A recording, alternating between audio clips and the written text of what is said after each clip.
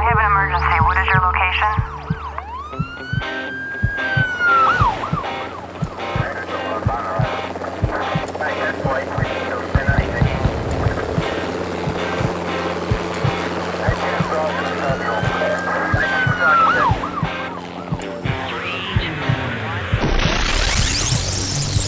Rescue Radio, because there's a war for your soul. Yes, Father, we know the war is here, it continues, and this is real. And so we thank you, Father God, that you are real and that your protections and your provisions and your ways of escape are also real, and that Jesus Christ has come to be the way out, the way in, the way through, Lord God, to deliver us from evil. You said, Jesus, when you prayed, deliver us from the evil one. Lead us not into temptation. And so, Father, we thank you that these precious prayers that Jesus taught us to pray are still very relevant today because nothing has really changed since the beginning. And so, Father, I thank you for the salvation of Jesus Christ that you sent, offered your own Son. Thank you, Jesus, for taking the opportunity to die for us, be our replacement on the death sentence chopping block. You took the penalty for us. Now we are free. And God, I pray that you give us just a revelation of that we can be walking as new creatures in Christ. And so, Father, we thank you today for great visions, revelations, and perfect peace in this matter. Thank you for divine protection, that we don't grow weary in well-doing. We don't become afraid. We don't become anxious. We don't become alarmed because we know the truth and we stand in the truth. So give us that wisdom and revelation in your spirit today, that we will not walk in the worries and the fears and the feelings of our flesh, but in the power of the Word of God, in your Word, that you do not lie. So give us wisdom, and may I speak today as the oracles of God because of the seriousness of this time that we're in and the message in Jesus' name. Amen. Well, you know, we're living in the days where everybody wants to know what's really going on, and people are looking for prophetic words and direction and all those kinds of things. And the way that we work our way through this maze is to go back to the Word of God. And today I want to talk about Daniel for a minute, Daniel the prophet, how he lived in a very difficult and perilous time with his gift. He was a prophet. He was a wise man. He had the Spirit of God on him. And, you know, when he was brought to Babylon, in the captivity, he was one of the captives they took the young men who looked promising, and they were going to, kind of bring them into their schools and train them and teach them how to, work for them, kind of use their gifts and talents to work for them. And so, so they actually, the first thing they wanted to do to groom these men was to feed them different food. And Daniel said no. He says, I'm not going to do that. And, when you're confronted in the world system with something that they want to insist that you do, take this, wear this, go here, go there, stand this far apart, whatever, Daniel said no. He says, and you know what happened? God gave him a way to do God's will. He gave him favor, and the eunuch who was in charge of him and his friends said, oh, okay then. Well, all right, I'll give you a 10-day trial. You can eat your own food, but if you're looking weak and sickly at the end of it, I'll be in trouble and the king will kill me. Daniel said, we'll do this. And so they also, their names were changed, so their identities were merged into with the political system, with the world system of Babylon. And so Satan was trying to destroy their identity, destroy their names. But Daniel remembered where he came from, who he was. And so he basically did not eat the king's food. That was the first test. And he passed that test. And after 10 days, they were smarter and looked healthier than all the guys that had been eating all the rich, meats and delicacies of the king. And so as time goes on, Daniel is faced with, because he's in this school of magicians or trainers, they put the prophets in a certain school. And so, he's working for kings. I mean, he's right there in the, in the support, the cabinet or the counselors for the king. And we're not going to go into every detail. It's a very fascinating book. It'd be fun for you to read it. But, in one of the first chapters, chapter 2, we see that Nebuchadnezzar, who was the king at the time, had a dream, and he didn't know what it meant. And so he was going to actually test his wise men to see if they really were wise or if they were just pulling his leg. So when when they were called in, he was threatening them, if you don't make known to me what's going to happen here, I'm going to kill you. And so they were trying to calm the king down, and then they brought in all these people who couldn't tell him what his dream was, because the king knew that if they could tell the dream, then they would also know the interpretation of it. And so they were going to kill the wise men, and Daniel said, wait a minute. They finally got to Daniel, woke him up in the middle of the night and said, hey, the king is having a freak out. You need to get over here and help the king figure out what this dream is. So Daniel says, well, give me a minute here. And so he and his two friends, Shadrach, Meshach, and Abednego, three of them, they sought the Lord, and and it was understood that they were seeking God for the secret, concerning the secret, so that Daniel and his companions might not perish with the rest of the wise men. So they were already starting to kill off the wise men, because the king was upset. So they gave him a minute. I suppose it was an evening and night. And then Daniel got the message from God. Now, this is interesting because, again, Daniel is the man of God. And God, gave him that gift of walking in the Spirit, knowing the Spirit. He was a man of the Spirit of God. They were rare back in those days, and they're still very rare today. As a matter of fact, I don't even know, we still probably have one or two or three or maybe 10 Daniels in the whole world at this time. I don't know, but it was an awesome gift. And so God told Daniel exactly what the king had dreamed. Now, that's of all the dreams you could possibly have in your night, there's a zillion complicated possibilities here. But Daniel zeroed right in by God, because God gave him very clearly what the dream was. And that was the dream where we have the vision of the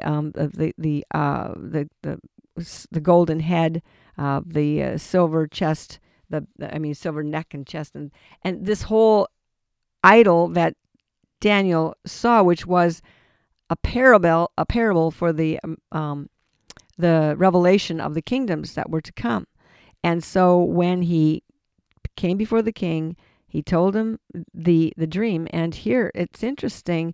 This dream covers the whole history of the kingdoms. There was the Babylonian kingdom, which was the golden head, and then we kind of degenerated into the next lesser kingdom, silver, bronze, and then iron, and then the mixture of iron and clay, ceramic clay. And so this goes all the way down to the toes. And at that point in chapter 2, there's a very interesting prophetic word that this statue is telling us in this dream that Nebuchadnezzar had, thousands of years ago. But it was in chapter 2, if you want to look at it, it's very interesting. He's talking about the feet, the fourth kingdom. This is, he says, and in the chapter 2, verse 40, and the fourth kingdom shall be as strong as iron, inasmuch as the iron breaks in pieces and shatters all things, and like iron it crushes. That kingdom will break in pieces and shall crush all the others.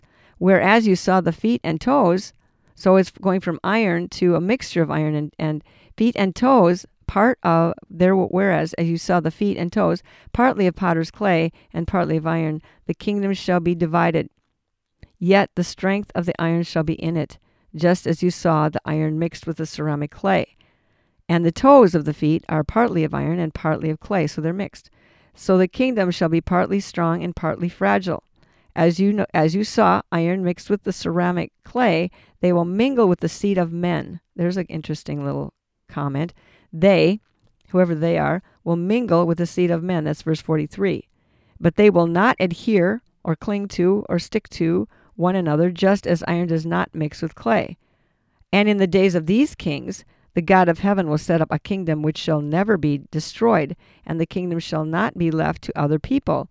It shall break in pieces and consume all the kingdoms, and it shall stand forever. So he's talking about at that point where the toes and there's a mixture of the clay and the iron, and they're not clinging to one another. At that point, God will bring in His kingdom. We are at that point right now with the toes mixed, the iron. We've had the Iron Age. We've had all these kinds of things, but now we see iron, and as we would understand it, it's the singularity, the cyborgs, the people who are mixed. They want to mix, human anatomy, human DNA with mechanical, computerized, AI, alien, artificial intelligence kinds of enhancements. And so, but even as they were trying to mix and work together, they did not. So the ceramic clay obviously represents us, dust, clay,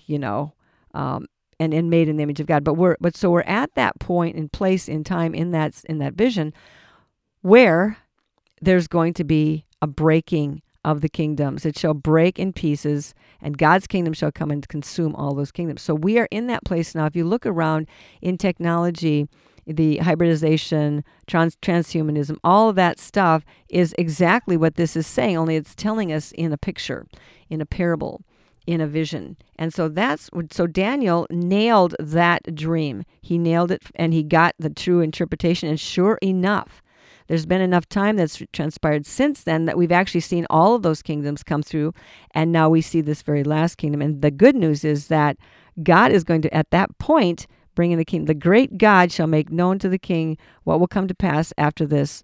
And so the great God is going to bring in his kingdom at that point in time. So he averted another crisis. So then we see Daniel where they have, and now the king is getting this idea he's going to erect this big obelisk or idol or whatever it is, and he wants everybody to worship it. The height was 60 cubits. And so if a cubit is about 1.5 feet, so it's 90 feet tall, probably something like that. And everybody was commanded to worship it. Now, this is interesting because Daniel isn't in this piece. I don't know why his friends they demanded the friends to worship, and they refused. And Daniel wasn't there. Daniel's not talked about here. Maybe he was out of the country. I don't know where he was at that point in time. But he didn't get pulled into this particular crisis, but his friends did, and that's where we have the story of the 3 friends who stood their ground as well, and they ended up in the fiery furnace. However, we see in all these miraculous, almost impossible situations, and many of you are in totally impossible situations, we see the miraculous where God brings forth the way, the one little narrow escape. And that's why Jesus calls himself the way, because he is the way in, the way through, like I said, the way up and the way out. And so he's going to be the way of escapes from death, as a matter of fact. And so we see that story. And then we go to where all of the Nebuchadnezzar, he's got another vision, and he's looking for what's going to happen. And here this okay, now we have another crisis with Daniel because he's got to interpret this dream. And in the dream, it's really a dream against Nebuchadnezzar, and that he's going to be, his sanity is going to be taken from him for 7 years, and he's going to operate as a beast, living outside, eating grass. And how hard would it be for you to tell the king, that's what's going to happen to you. You're going to go insane for 7 years, and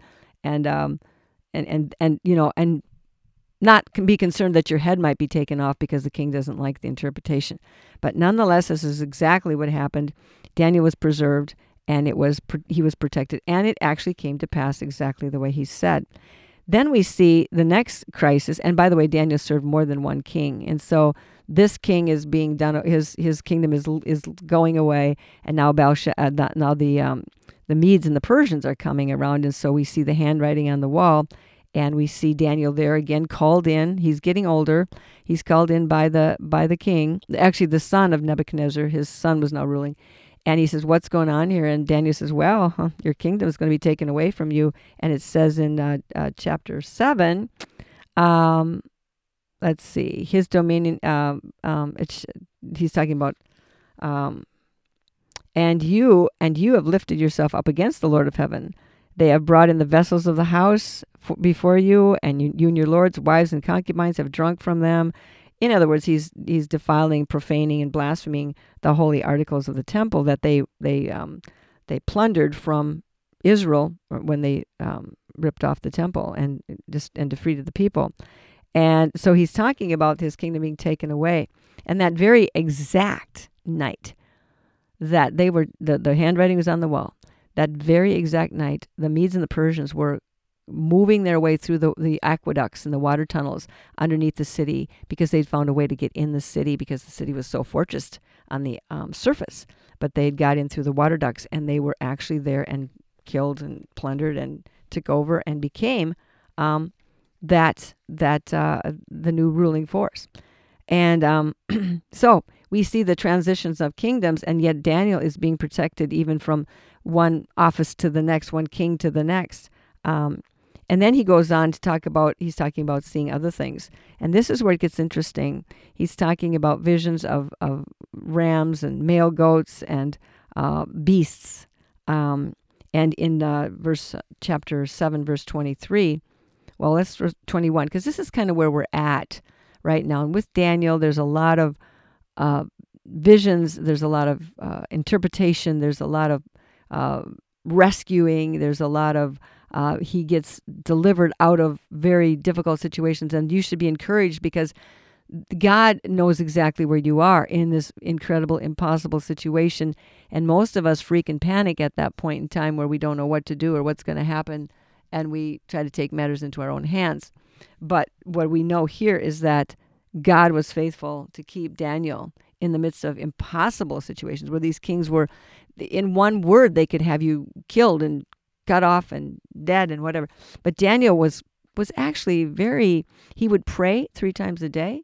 He would seek God, and he would ask God for deliverance and healing. And at that one point, he was even delivered from the lion's den when his adversaries, the jealous peers, were trying to get him in trouble because they had the king, the Medes and the Persians, make this rule that if anybody prayed to any other god than the king for 30 days, they would be killed. And so they knew Daniel prayed 3 times a day, every day, to his God, and so they knew that this was an easy way to catch him. And once the rule was made by the king, who was at that point vain and foolish, he didn't think ahead of time that this was going to take Daniel out. So he made an oath. He made a promise, just like Herod made an oath and a vow to give Herodias' daughter half the kingdom, and ended up, because of that vow, and that vanity and being flattered and being bewitched by a witch, ended up having to, save face by giving them the head of John the Baptist on the platter. And here, kind of the same thing. Now the king, they're okay, so his promise is, if you break this rule and I am the king and therefore I can't be crossed, then you're going to have to be thrown in the lion's den. And so that's how Daniel ended up in the lion's den, because he was set up by his jealous, co-workers, if you will. And this is what happens to us. Maybe not a lion's den literally, but we're thrown into a place where, only God, all night, those lions slept. And probably Daniel just slept right there with them. Or maybe he stayed up and prayed all night. I don't know. But the angels of God kept their mouths shut. That's what we know. And then in the morning, the king was so nervous he didn't sleep all night because he liked Daniel. I mean, Herod liked John the Baptist. These guys, they knew these guys were righteous men, but they got tricked on and tripped up because of their own vanity and pride. So he gets up early in the morning and goes down there, and he says, what's happening? Are you still alive? And Daniel said, oh, yeah. Oh, king, live forever, And so the king got him out of there right away. And then the king spoke to Daniel and says, your God, whom you serve continually, he will deliver you. So even in the beginning, the king had faith in Daniel's God already, that it was going to be okay. And then at the end, he was seeing, he says in verse 20, he says, Daniel, servant of the living God, has your king, this is after in the morning, has your king, whom you serve continually, been able to deliver you from the lions? Then Daniel said to the king, O king, live forever. My God sent his angel and shut the lion's mouth, so that they have not hurt me, because I was found innocent before him. And also, O king. So Satan had nothing on Daniel that he could go to the Lord saying, I have a right to kill him because he did this and this, because Daniel was innocent before the Lord. Not that he was perfect, but he was innocent. God doesn't expect us to be perfect. God expects us just to follow him and be obedient. I was found innocent before him, and also, O king, I have done no wrong before you. Then the king was exceedingly glad. See, he liked Daniel. glad for him, and commanded that they should take Daniel up out of the den. So Daniel was taken out of the den, and no injury whatever was found on him, because he believed in his God. Then the king gave commandment that those who accused him should be cast into the den, with the lion's den, with their children and their wives. And the lions overpowered them and broke all their bones in pieces before they even hit the bottom of the den. So they were thrown down into this lion's den, and before they even hit the bottom, they were killed. So this obviously is the other revelation of God's power to keep the lions from eating, and power to, then the lions were eating people again. So, but then we go into and these are kind of wow stories, Daniel in the lion's den. We know all these stories, and we think, oh, well, that's just a story. No, that really did happen to this man whose name was Daniel, the great man of God. But then towards the end of the book, it's only about 11 chapters long. Daniel starts talking about the end, the prophecies of the end, and what's going to happen in the end. And in chapter 7, we begin kind of a interesting turning a little bit towards looking at the visions of the end. Now, Daniel was accurate in everything he told the king. It all came to pass, nailed it every time. And now he's talking in chapter 7. He had a dream and a vision while he was on his bed, and he wrote down the main facts. And in the vision, he saw the great sea, the heavens, the beasts coming out of the sea. And then we try to figure out, well, what were those four? There were four beasts. And then we don't know what they are. I mean, it's just not real clear, because he doesn't give us the whole interpretation, because a lot of times with the vision, it comes to pass, but it's coming to pass piece by piece and falling into place, and we don't always recognize what we're looking at until it actually is right in front of us. And they say, oh, that's how they're going to do the mark of the beast. Oh, that's how they're going to do the this and the that. And so Revelation is actually beginning to be unfolded, even as we watch the news or listen to or learn what's going on in the world. We see it all as the Lord said. Now remember, though, the Lord his people back then didn't have the language we have now, so they were using other words to describe situations rather than saying, they had a needle or a vaccination or something. He's saying they have, this and that. So we understand that there is a time and a place, and God is revealing. And to those who have eyes to see and ears to hear, it will be understood. So Daniel was watching, and he says in chapter 7, verse 9, I was watching. Now, this is a warning. We're not all done with this prophecy yet. I watched till thrones were put in place, and the Ancient of Days was seated, and his garments were white as snow, and the hair of his head was like pure wool, and his throne was a flaming fiery flame. And he goes on to describe an issue of fire came from his throne, and thousands upon thousands ministered to him. And so we see the context of this vision. And 10,000 times 10,000 stood before him, and the court was seated. Okay, now in Revelations chapter 20, he's talking about the court also. And the books were opened. So in other words, he's talking about the time of judgment when the books are opened. And so the books are the stories of our lives. Each one of us has a book.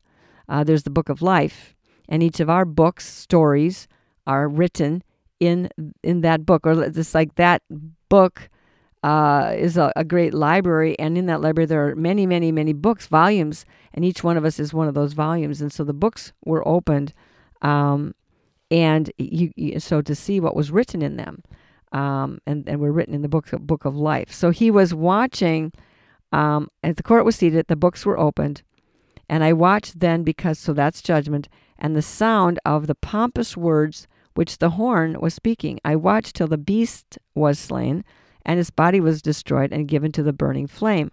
As for the rest of the beasts, I don't know, maybe there was 3 more, maybe there were more than 3. They had their dominion taken away, yet their lives were prolonged for a season and a time. Now that would be, a time is a year, times are more than 1 year, 2 years possibly, and a season is a season. So I was watching the visions, behold, one like the Son of Man. Now Daniel is the only place in the Bible before we come to Jesus in the New Testament who ever describes Jesus Christ as the Son of Man, except for the book of Enoch, where Enoch identifies Jesus Christ as with the title Son of Man. And so when Jesus came, all of the people, his disciples, apostles, followers, they all knew that term Son of Man from the book of Enoch, which they also knew because Enoch was a very common book that was basically laying on the coffee tables of those who lived in Jesus's day. And some of the verification, validification of the book of Enoch and its accuracy and authenticity is in the fact that both Jude and Peter cut and pasted full passages out of the book of Enoch into their own books. So obviously they were using Enoch as an authority, as a resource that was an authority on what they were saying. And so they understood it. So the Son of Man is coming with the clouds of heaven. He came to the Ancient of Days, and they brought him near to him. Okay, so this is a process. And to him was given dominion and glory and a kingdom, that all peoples, nations, languages should serve him. The dominion is an everlasting dominion, which shall not pass away. His kingdom is the one which shall not be destroyed. So he is the ultimate and last kingdom. Now, he slips down later in that chapter, and he begins to talk more specifically about what he's seeing. Then he says in verse 15, I was grieved in my spirit within my body, and the vision troubled me. And he goes on to say why. The saints of the Most High shall receive the kingdom and possess the kingdom forever and ever. But he wished to know the truth about the fourth beast. So he wanted to know more about what was the specifics, because this beast was different from the others, exceedingly dreadful. Remember in the other vision, he had the iron mixed with clay. Here we have a dreadful beast, kind of at the same point in history. Teeth of nails of iron. Teeth of iron. Okay, there you go. The iron and the iron. Its nails of bronze. It devoured and broke in pieces and trampled the residue with its feet. Okay. There were on the horns, on the 10 horns, on the heads. There were crowns. And they fell down. It's all kind of like who's who here. Which kingdom, which nation, which beast, what's going on? But he says in verse 21, I was watching, and the same horn was making war against the saints and prevailing against them. This is a scary thought, but it is the truth. We see it now. We see the horns of political world systems. The world that Satan runs, the god of this world, is making war against the saints and prevailing against them until the Ancient of Days came. Until the Ancient of Days. Who's that? Well, that's God the Father. Until he comes and sets up judgment, and judgment was made in favor of the saints of the Most High. And the time came for the saints to possess the kingdom. So we know ultimately these horrible things are happening, going to happen, coming. But in the end, Daniel keeps saying, but the kingdom belongs to us. And it says in, let's see, I'm going to, he's in verse 25, and he shall speak pompous words, this horn, this fourth beast, pompous words against the Most High. Do we not hear this? Do we not have people now who absolutely relegate God to non-existent, doesn't matter, he's irrelevant to the world? What God, the whole story of Jesus Christ, the words of the Bible are just like nothing. They don't matter. They're not calculated into any decisions. They're not held, they're not held in respect or awe. And except for the people who follow God. But there are some of us who follow God, and there's many, many who do not. So he's speaking pompous words against the Most High and persecuting the saints of the Most High, and shall intend to change times and laws. Interesting. How about, what we've done? We've done that. We've done all that. And the saints were given into his hands for a time, times, and half a time. For 3.5 years, the saints are going to be given into his hands, be crushed, be destroyed. And Jesus said in Matthew 24, verse, I think it's 15, if those days would not be shortened, no flesh would be saved. So we are seeing how is this beast system destroying our DNA, our human flesh, our lives. Actually, it is the DNA that Satan is going after, because our DNA carries the image of God. That's how we're made, in the image of God through our DNA. We're called the sons and daughters of the Most High, made in his image, made in his likeness. And so everything has been unleashed in this world by Satan, who is the God of this world. Everything to wreck our DNA on every level. On every level. You think you'd know these things, but even the way we walk on the earth, we walk on the earth with shoes for the most part. And shoes, your wonderful closet full of shoes, a shoe for every day, every season. Your shoes are keeping you from being grounded and resetting your frequencies, because the earth, we're connected to the earth, and the earth resets our frequencies when we touch it, when we walk barefooted, when we dig in the dirt and do gardening. That's why some of you love to sit at the beach and dig your toes in the sand. You are actually being regrounded. You're actually being reconnected. Your systems are being, readjusted, your frequencies to a place of peace, your megahertz, to a place of calm. And yet how many of us ever think to even take off our shoes? Anyway, that's really an aside, but you might want to see if you can use that in your life somehow to reduce the anxiety levels in your body. So, the court will be seated. In verse 26 of Daniel 7, the court will be seated.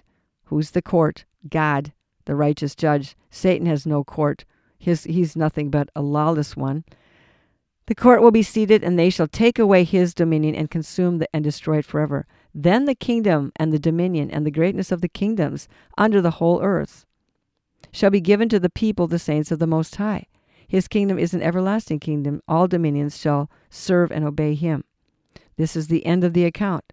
So Daniel said, my thoughts were greatly troubled. My countenance fell. I don't know what's happening. And so this is the end of chapter 7, but we still have several other chapters to go. And so we go into chapter 8, and he's talking about the ram, the male goat, the war, the little horn, all these things. And I don't pretend to know all these things. I'm not going to tell you this is this and that's that, and this is that country, and this is what just happened. This is the political event over here that, is that. Because there are many events, and there are many parts, moving parts, millions of parts to this end game, if you will. It's not a game, but it's a war. But in verse 8:13, he says,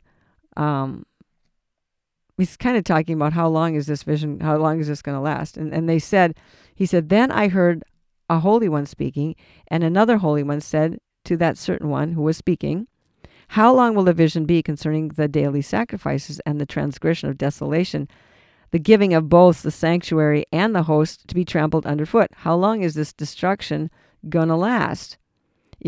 Where the enemy is coming in to annihilate the daily sacrifices. We know that the daily sacrifices will be reinstituted towards the end when they rebuild the temple, because the Jewish people still need those sacrifices, and they haven't had them for almost 2,000 years. He says, and he said to me, here's the length of time, 2,300 days. Then the sanctuary will be cleansed. Okay, so the sacrifices, and then Jesus talks about in Matthew 24, he says the abomination of desolation. He says, pay attention when you see this in the temple. He says, let's see here. He says, verse 15, he says, 24:15, and this gospel of the kingdom will be preached in all the world as a witness to all the nations, and then the end will come. Therefore, when you see the abomination of desolation spoken by Daniel the prophet standing in the holy place, whoever reads, let him understand. Then let those who are in Judea flee to the mountains, and let him who is on the housetop not come down to take anything out of his house. Get out of town, go quickly. And let him who is in the field not go back and get his clothes. But woe to those who are pregnant, to those who are nursing. Pray that your flight may not be on the Sabbath or in winter. For then there will be great tribulation, such as not been since the beginning of the world until this time, no, nor ever shall be. And unless those days were shortened, no flesh would be saved. But for the elect's sake, those days will be shortened. Now, so that means that Jesus was fully aware of what was going to be happening, what was the enemy was going to try to do to destroy our lives, our physical bodies, our DNA, our flesh. Does that make sense? Ponder that for a minute. No flesh should be saved. And we see that is almost the number one top priority agenda of everything out there that's corrupting our environment, corrupting our food, corrupting everything. But notice also that in the midst of this severe demonic, pulling out all the stops of hell to destroy us, we are still here. We are still here. Many are, are slipping into eternity. I get that. And that might be the grace and goodness of God, because they can miss this part.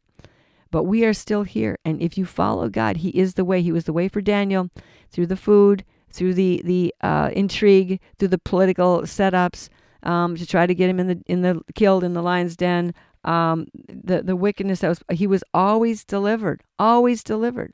Daniel went and served all the way to King Cyrus. I think he served 3 or 4 kings. He outlived 3 or 4 kingdoms. And God was faithful to keep him, and Daniel was faithful to follow. And so even in the midst of this great tribulation, where Jesus warns it, he says, look at what Daniel said. Okay, I'm reminding you what Daniel said. This is authentic. This is a real deal. And he said that it's going to be, and then he says, no flesh will be saved unless God shortens the time. So God is going to cut it down to 3.5 years.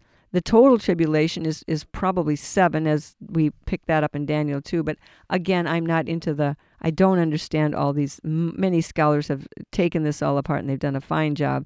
And you can research all that to your heart's content.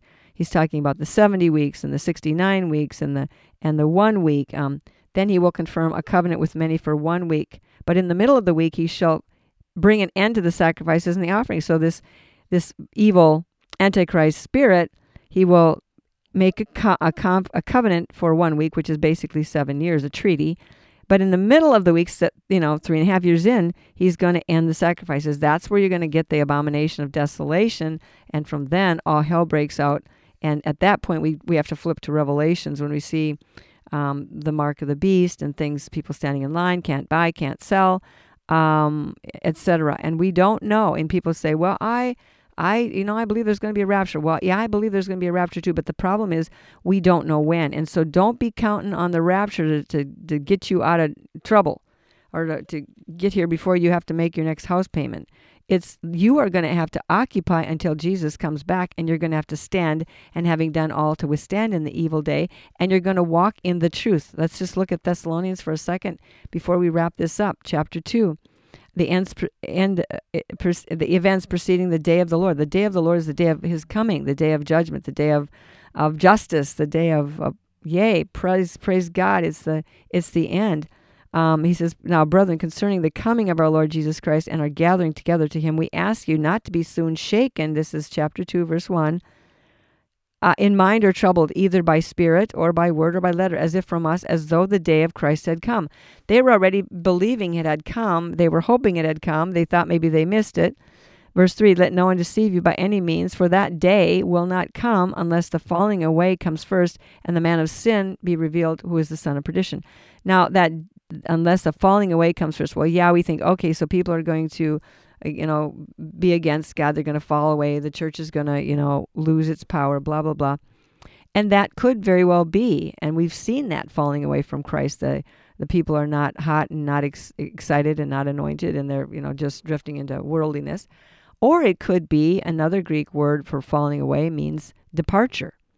So the day of the Lord will not come unless the departure of the church, falling away, or the departure of the church. You can be translating that both ways. So when the church goes away, okay, I'll read it again. For that day will not come unless the falling away or the departure of the church comes first, and the man of sin is revealed, the son of perdition, who opposes and exalts himself above all that is called God. This is the same man Daniel's talking about, who is, or that is worship. So he sits as God in the temple of God, showing that he is God. Okay, so he's going to be taking over the temple. Do you not remember that when I was still with you, I told you these things? Paul's saying, don't get anxious. Remember what I said. Now you know. Here, now he's starting verse 6.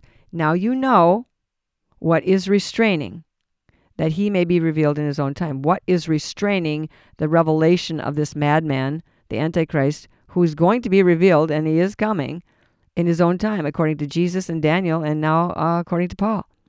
For the mystery of lawlessness is already at work. Only he, capital H, who now restrains, so the restrainer is he. Who would that be? That would be the Holy Spirit. He who restrains will do so until he is taken out of the way. When will he, the Holy Spirit, be taken out of the way? When? Well, where is he, first of all? He is in us. He has been commissioned to live in us, to lead us into all truth and victory. So he is in us. So if we go, he goes. Or if we go, he goes. We go, he goes, we go. So he's going to be taken out of the way. And then, it says, and then, verse 8, and then, what? When's then? When he is taken out of the way. The lawless one will be revealed. Okay, so then people will see him, the lawless one, for who he is, and the Lord will consume him with the breath of his mouth and destroy him with the brightness of his coming. Now listen to verse 9. The lawless one, the coming of the lawless one, is according to the working of Satan. Okay, so we see what's going on. With all power, signs, and lying wonders. That's why Jesus said, don't be deceived. When they say, I'm over here, I'm over there, don't go there, because Satan will be able to do lying wonders, signs, false miracles, etc. And with all unrighteous deception among those who perish, because they did not receive the love of the truth, that they may be saved. So he's going to be out there tricking those who refuse the love of the truth. They're going to fall for the deception because they refuse the love of the truth. They didn't want the truth, and they didn't want the true gospel. So they made up their own version, and he says, those who perish because they did not receive the love of the truth, that they might be saved. For this reason, God will send them strong delusion that they should believe the lie, that they may be condemned who did not believe the truth, but had pleasure in unrighteousness. This is where we're at. This is your choice. You can follow God. You can believe God. You can go back to his word. You can repent. You can get back to who you are in Christ. You can let go of all this foolishness, all of this wokeism, whatever it all is, and you can walk with Jesus Christ. And because he says, God, for this reason, God will send them a strong delusion. Well, I didn't think God told lies. I didn't think God tricked people. I didn't think God set people up. He doesn't. But he has no choice. If you have chosen to agree with the liar and follow his prescriptions and do what he says, then the liar says, but they're listening to me. I have a right to deceive them. And God says, yeah, that's the rule. If they choose to obey you, you have a right to do what you do. That doesn't mean God isn't going to continue to help you and try to draw you back to the truth, which is what he's doing with many of you right now. You're being drawn back into the fullness of recognizing the urgency of the hour and being drawn into the truth. So, Father, Yokoda Mashanda, we praise you and thank you for the truth, the prophetic words of Daniel, his strength and courage to stand and not to compromise, and how you made ways for him every time. And he outlasted 4 kings. Father God, we thank you for your faithfulness, even with the remnant, that you are faithful to keep us, to preserve us, to give us the right food to eat, to give us where to stand, give us where to live, help us pay our bills. You are here, oh God, and you are faithful. And this is not a big, hard thing for you to do, because you are God. So let us rest in your faithfulness, in your goodness, and recognize that we are in very critical days, as we're told and warned, given to us by Daniel and by Jesus and by Paul and by Peter and by others, Father. So thank you for that revelation in Jesus' name. Amen. And we encourage you to check us out at liferecovery.com. There are many helpful things to understand. There's books, there's manuals, there's teachings, there's blogs, there's downloads of all kinds. And even go to our YouTube channel, Life Recovery YouTube channel, or Marjorie Cole. And there's a lot of teachings on there, and there's going to be more. We're actually adding more as we speak. So be encouraged. Be strong in the Lord and the power of his might, and let the Lord God defend us. Amen. I have an emergency. What is your location?